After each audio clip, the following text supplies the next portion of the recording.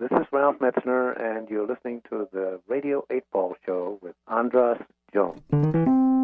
Welcome to Radio 8-Ball. Give us a shake. We're live in the studio, tempting fate. Wherever you are, putting questions to the songs which we will randomly select with the help of our friend Synchronicity. And now it's time for Radio 8-Ball. Give us a shake. It's the Radio 8-Ball Show.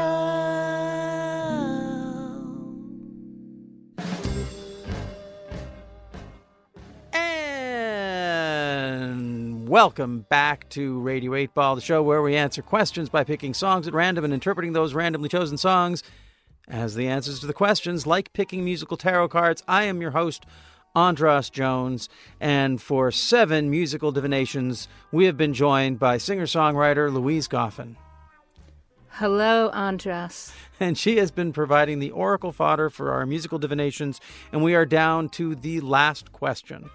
And the last question is provided by Louise, and she has it. She's provided it to me in a secretly sealed gold envelope. May you have the envelope, please? Yes. And I just want to say, we were just talking about it right before we started taping. There's a lot of work that goes into doing these, not just for me, but for the songwriter.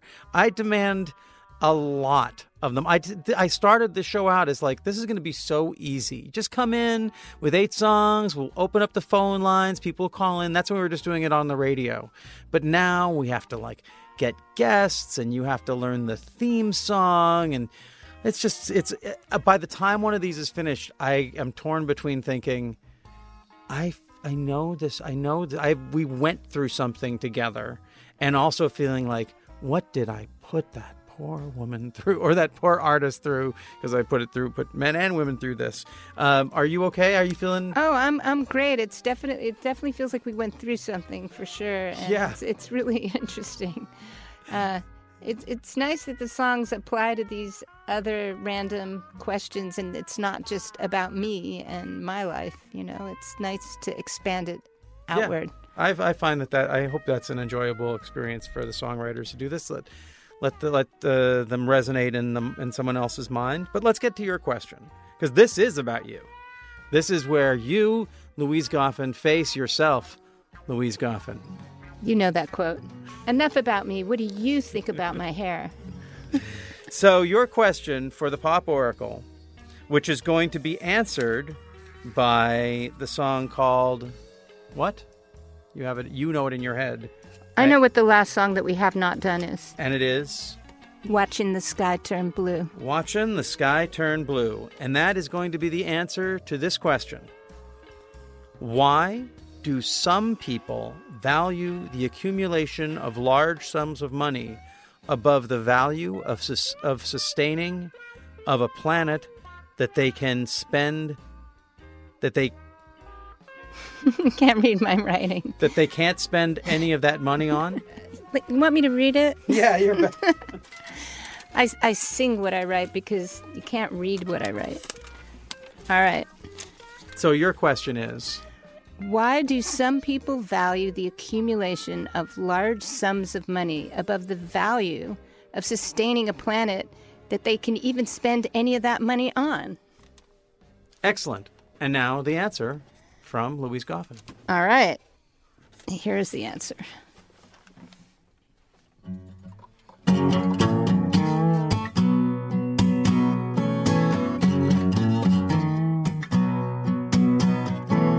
Go on, make a mistake. Go on, let's jump in the lake. What's your favorite song? Watching the sky turn blue. You always know where to find me. I used to do nothing of the kind. See, I'm just sitting here on this fence, watching the sky turn blue. Don't you think it's about time, about time?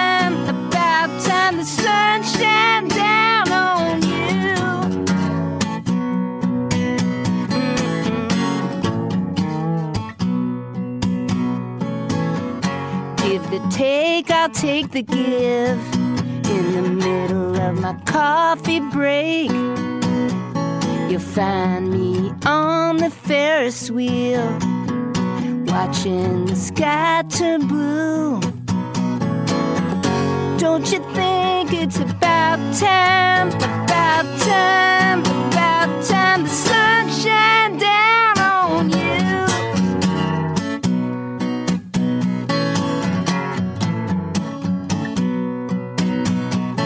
Sunshine down, sunshine down. Don't you think it's about time, about time, about time? Don't you think it's about time, about time, about time?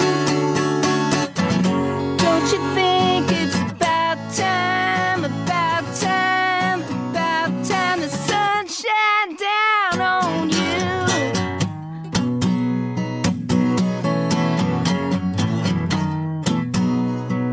Sky turn blue, watching the sky turn blue.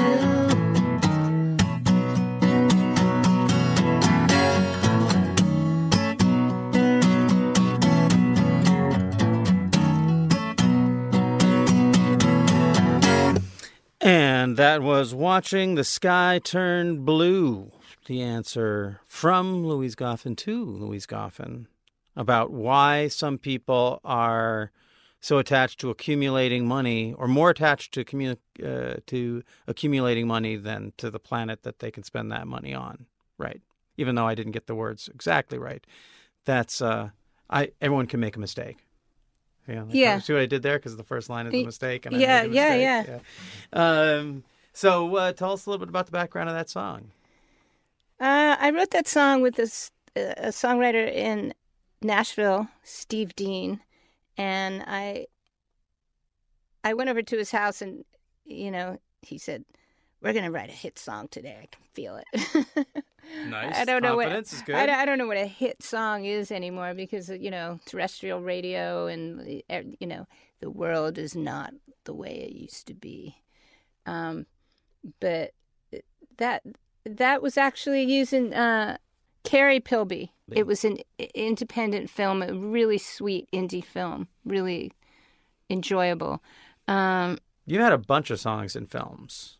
Well, yes and no. I mean, a lot of times the songs were around, or the records were around a long time, and then, you get a phone call and something happens. But more often than not, nothing happens. You just put them out. I put them out there anyway. It's funny. When we talked before, you were pretty adamant about not asking a question for other people. Mm-hmm. And your question is about why are other people true. But this is a mirror. And so it's interesting that this song, how do songwriters make money at this point in our lives, in the evolution of this industry? It's not in having a hit record. Like your friend said, let's write a hit record. Who has hit records anymore? We get songs in films. We get songs, and we've had a lot of songwriters. We had we've sort of touched on this several times through the show, because we've had a lot of different songwriters in. We had Jordan Zevon called in, and he asked about like people giving him crap about using one of his dad's songs in a cereal commercial, and how people have an attitude about that. And I think it's interesting as artists, a lot of times we judge ourselves, or are judged when we do something where we make any money at it. And the idea, there's a kind of a purity that's there, or that is imagined in doing something like a hit record is sort of sacred, whereas having a song in a commercial or having a song in a movie is seen as being maybe a lesser, it's a more commercial thing. Yeah, I mean, I guess what I would say to those fans is, hey, listen, you don't want me to work for a corporation, so how about everybody send me this much money a month, and I'll stay really pure and be able to pay my rent. And I promise will never promote American Express. Just, just keep me afloat. This is your ad for your Patreon campaign. I mean, artists have to do everything they can do just to stay alive and keep going. The world isn't what it used to be, and it didn't used to be great either. I mean, the good old days were good when they were good, Mm-hmm. but maybe you'd get a record deal or something would happen, but then you wouldn't get another paycheck for 3 years or 4 years, and everything is in perspective. But really, what I do is write songs. I love recording the songs. I love playing the songs. And the question is, what's going to happen with them? I don't stop being in motion, waiting for something external to happen. Right. It's just you just keep going. I mean, I was talking with a friend of mine who's a songwriter today, and she was saying, oh, she feels like she's 30 years old and it's done. She's 32. She's done. I felt that too. It's too late. It's too late to do anything. I felt that at 23. I felt it at 30. I 40. As the years go on, this is the best lesson of getting older. Every single time I get to a moment where I go, it's over. I have a lot of memories of a lot of moments I said that to myself, and I know it's not true. Yeah. And I was saying to her, you don't know the effect. Like, she's like, I haven't done anything yet. And I think a lot of people, like, if you haven't had your number one hit, if you had like the moving the goalpost thing, like even what I have achieved isn't enough. And, no one's going to know me. No one's going to know who I am. And that was sort of what she was saying. And it was a funny, I don't know, this is going to sound braggy or I don't know. I don't know what it's going to sound like, but we had tried on a earlier show to get Van Dyke. She cuts Van Dyke Parks' hair, and he thinks she's cool because she's a great songwriter. And Is this David Goodstein's girlfriend? No. She cuts hair. And oh yeah, I met her. And she had sent me his response saying, "Oh, I'm sorry I can't do it, but tell Andras I'm a big fan of his work." And I was like, he just says that. Like, I'm like, I can't imagine that. Like, I don't know if you know, I put out records. I had a band and stuff, but I can't imagine that my work found its way to Van Dyke Parks. But at the same time, I've been telling this woman that her stuff is in heavy rotation on my phone when I listen to music. So for me, she is still doing stuff. She's as current as anyone who's on my playlist, right? So I don't think of her as someone who's not doing stuff. And then she told me the story, and I was having the same feeling of like, I've done nothing. Why would Van Dyke Parks, of all people, know who I am? But if you've made one CD, if you've had one song into something, it might have penetrated someone's mind and got in a way, had an effect that was so much more powerful. Like, I don't know about you, but for me, it's really nice when I've made $1,000 or something to have a song in something. But when I hear that an artist who meant a lot to me, that my record's in their collection, I get chills, like this thing of like, oh yeah, that's why we do this, right? To connect. Yeah, I think the universal insecurity with all artists is we're invisible to ourselves. We don't feel ourselves. It's like fish are always in water. Like, we don't really notice air until it's gone. Fish don't really notice that they're constantly in water. We would notice if we were constantly in water, but right. The fish doesn't notice it. And when somebody comes up to us and says, I heard something you did, suddenly we feel the water. We feel the air. We feel like we're not floating in this room full of mirrors anymore. And I think sometimes we overdo because we think no one's listening. And to put something out to the world and trust it and let it be, and it's a great thing. I always thought that one of the most common unkindnesses people do is to withhold praise. I mean, I personally had that in my growing up. My father was an exacting person with every lyric, every line.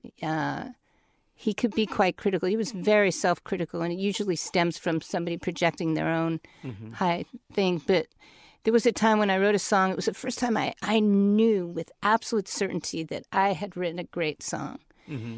And I played it for him. I think it was the early 90s. I played it for him.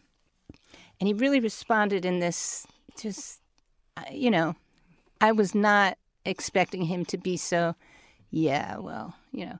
And then he left the room, and I asked it, and his wife came up to me and said, he thought that song was amazing. And I went, he did? Well, why didn't he tell me? She said, he thought it would go to your head. So, you know,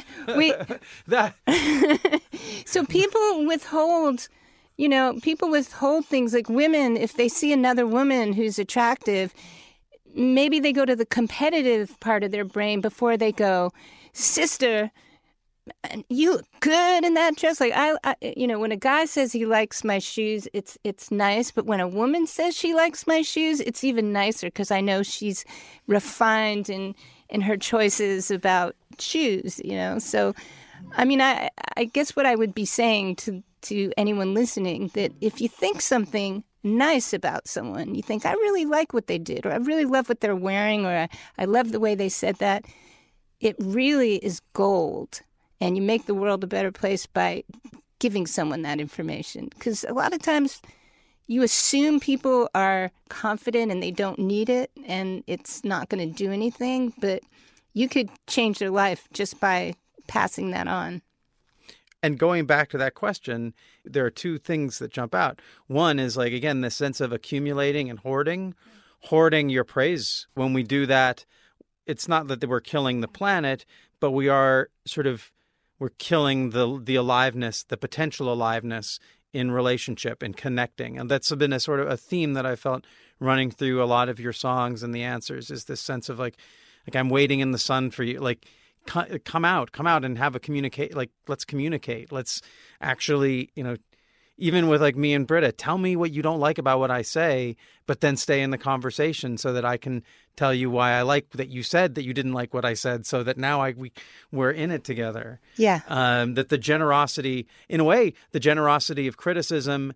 And then the other part of it was the idea of that accumulation. On the other side of it, we're wanting this praise. We're wanting and wanting and wanting it, but maybe we're not as forthcoming in giving it.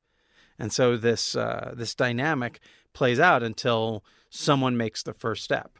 Well, scarcity is, you know, it's a cliche about if you use your light to light another candle, that doesn't make your light go out. You know, it's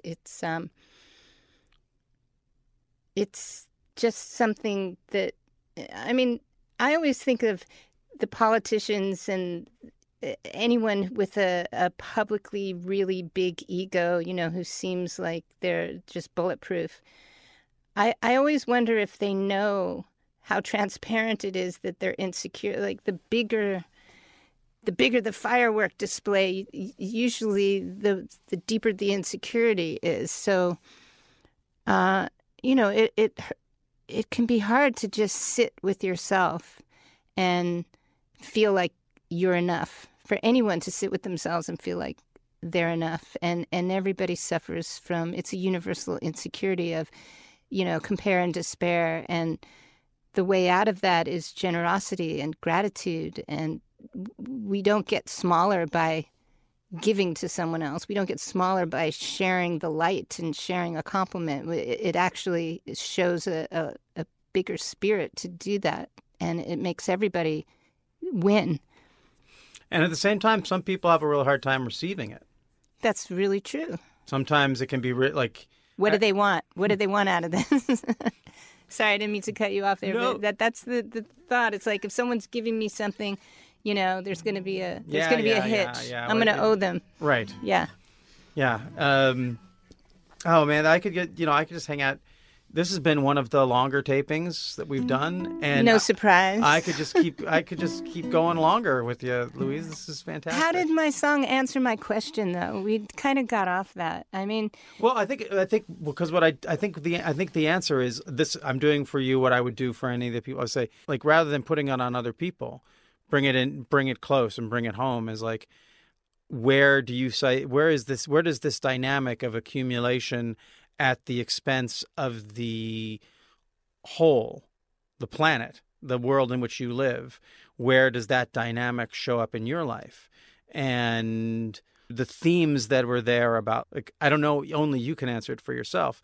For me, if I brought it in closer to my life and I think of myself like you, the songwriter, I think of that sense of like, I want to keep accumulating good review, like good, like the good feedback for what I'm doing. And maybe there's some area where I'm not even just appreciating my own life. And I don't know if that's the case for you. Yeah, well, that's a valuable way to look at it. I had something in my mind that vanished for a minute, but it was about the accumulation. Oh, I know what it is. It's looking at what the word currency is, because my question had to do with the accumulation of money. Right. Why do billionaires need more billions? Because there is a limited amount of years and hours to a day. And I mean, if you have a roof over your head and you even have luxury in your life, you can only...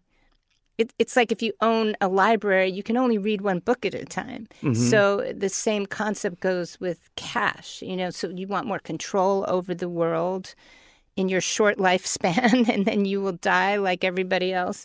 It really is, if your income is a tip jar, but the currency in your life is your life and not how much money is in the bank account, but you actually have time with your loved ones, you have a good quality of life. It's really not about what the bank account says. It's really about the real currency, which is your health, your life, your friendships, and love, family. Well, look, I'm just looking at like this first line, the first line, go on, make a mistake.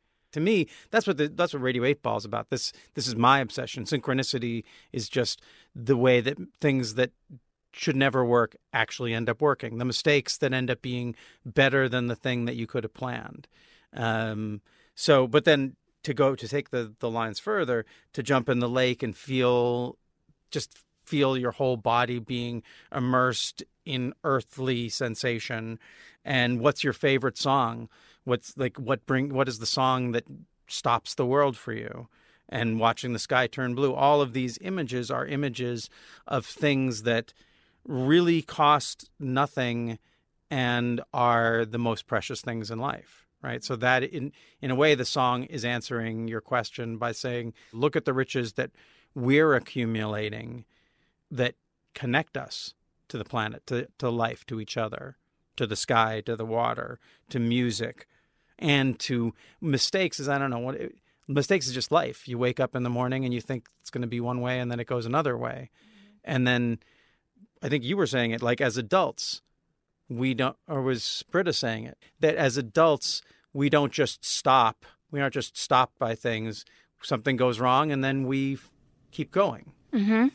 Oh, yeah, I did say something earlier. I was talking about somebody said their life was over when they turned 30 or 23. I said I was saying that there were many times in my life where I thought, I've come to this fork in the road where it's all going to end, because in my mind, the way I'm programmed, I believe that, you should be a star by the time you're 23 and you're over the hill once you're 30 and But you were. No, I wasn't. Well, see, it's all relative. It's all relative in terms of what someone else might look at being 17 and having your song in Fast Times at Ridgemont High and say, wow, she made it. I mean, when I was 13 and seeing that movie, and if I was hip enough to see your name in the credits, I would have probably just thought, well, she's set, and that's yeah. I think we do that a lot of times. We look at someone and we think, wow, well, they've got it, whoever it is. Yeah, well, that's the compare and despair game, because it's never the way you perceive it is for anyone. Well, you eventually learn that. Yeah, you eventually learn it. And that whole thing of Nobody has it made. That could never happen to me. I mean, yes, it can. And I mean, this is a lesson I learned. I mean, jealousy and envy are both really unattractive traits. Right. But what I realized, if there's something that I'm jealous of, it means I want it. And that's great information. It's really like, it's only gets dark and ugly when you see something that someone else has and you want a bit of that and you tell yourself you can never get it. That's when it turns ugly. And I think that's really what's happening across the board, with people fighting. But to believe, and this has been a theme throughout the whole day today, to believe and have hope that things can change and that the things that you dream of are possible makes the playing field very different. Yeah.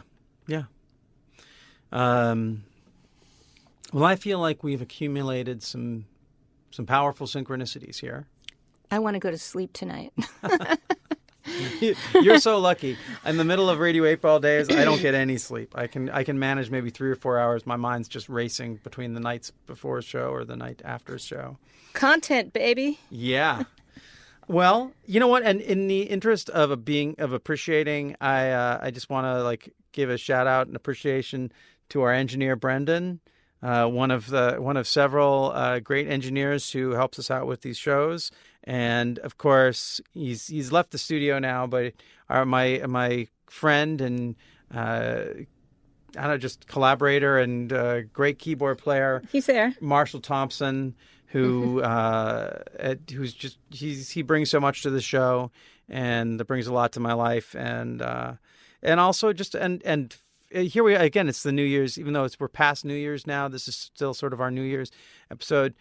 Appreciation of all the artists and everyone who's participated in the show in 2017. It's been a dark year, and my questions have made things only darker and more difficult.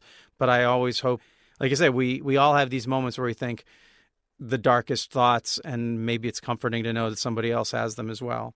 With all that said, bringing it back to you, Louise, you will have a new record out by the time this comes out.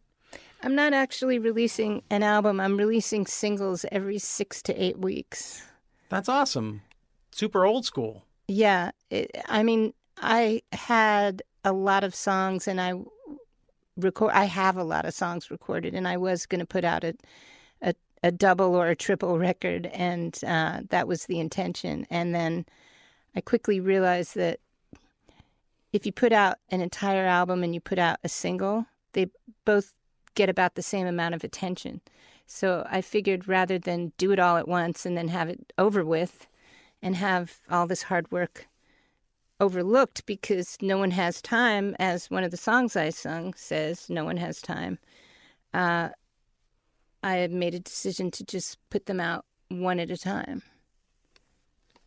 Well, I think that's kind of what we're doing with Radio 8 Ball. We put one question out at a time. We used to do the whole shows, and I was like, wow. Oh, that's great. Yeah, it is similar. You're doing your greatest hits, one at a time. Yeah. Yeah.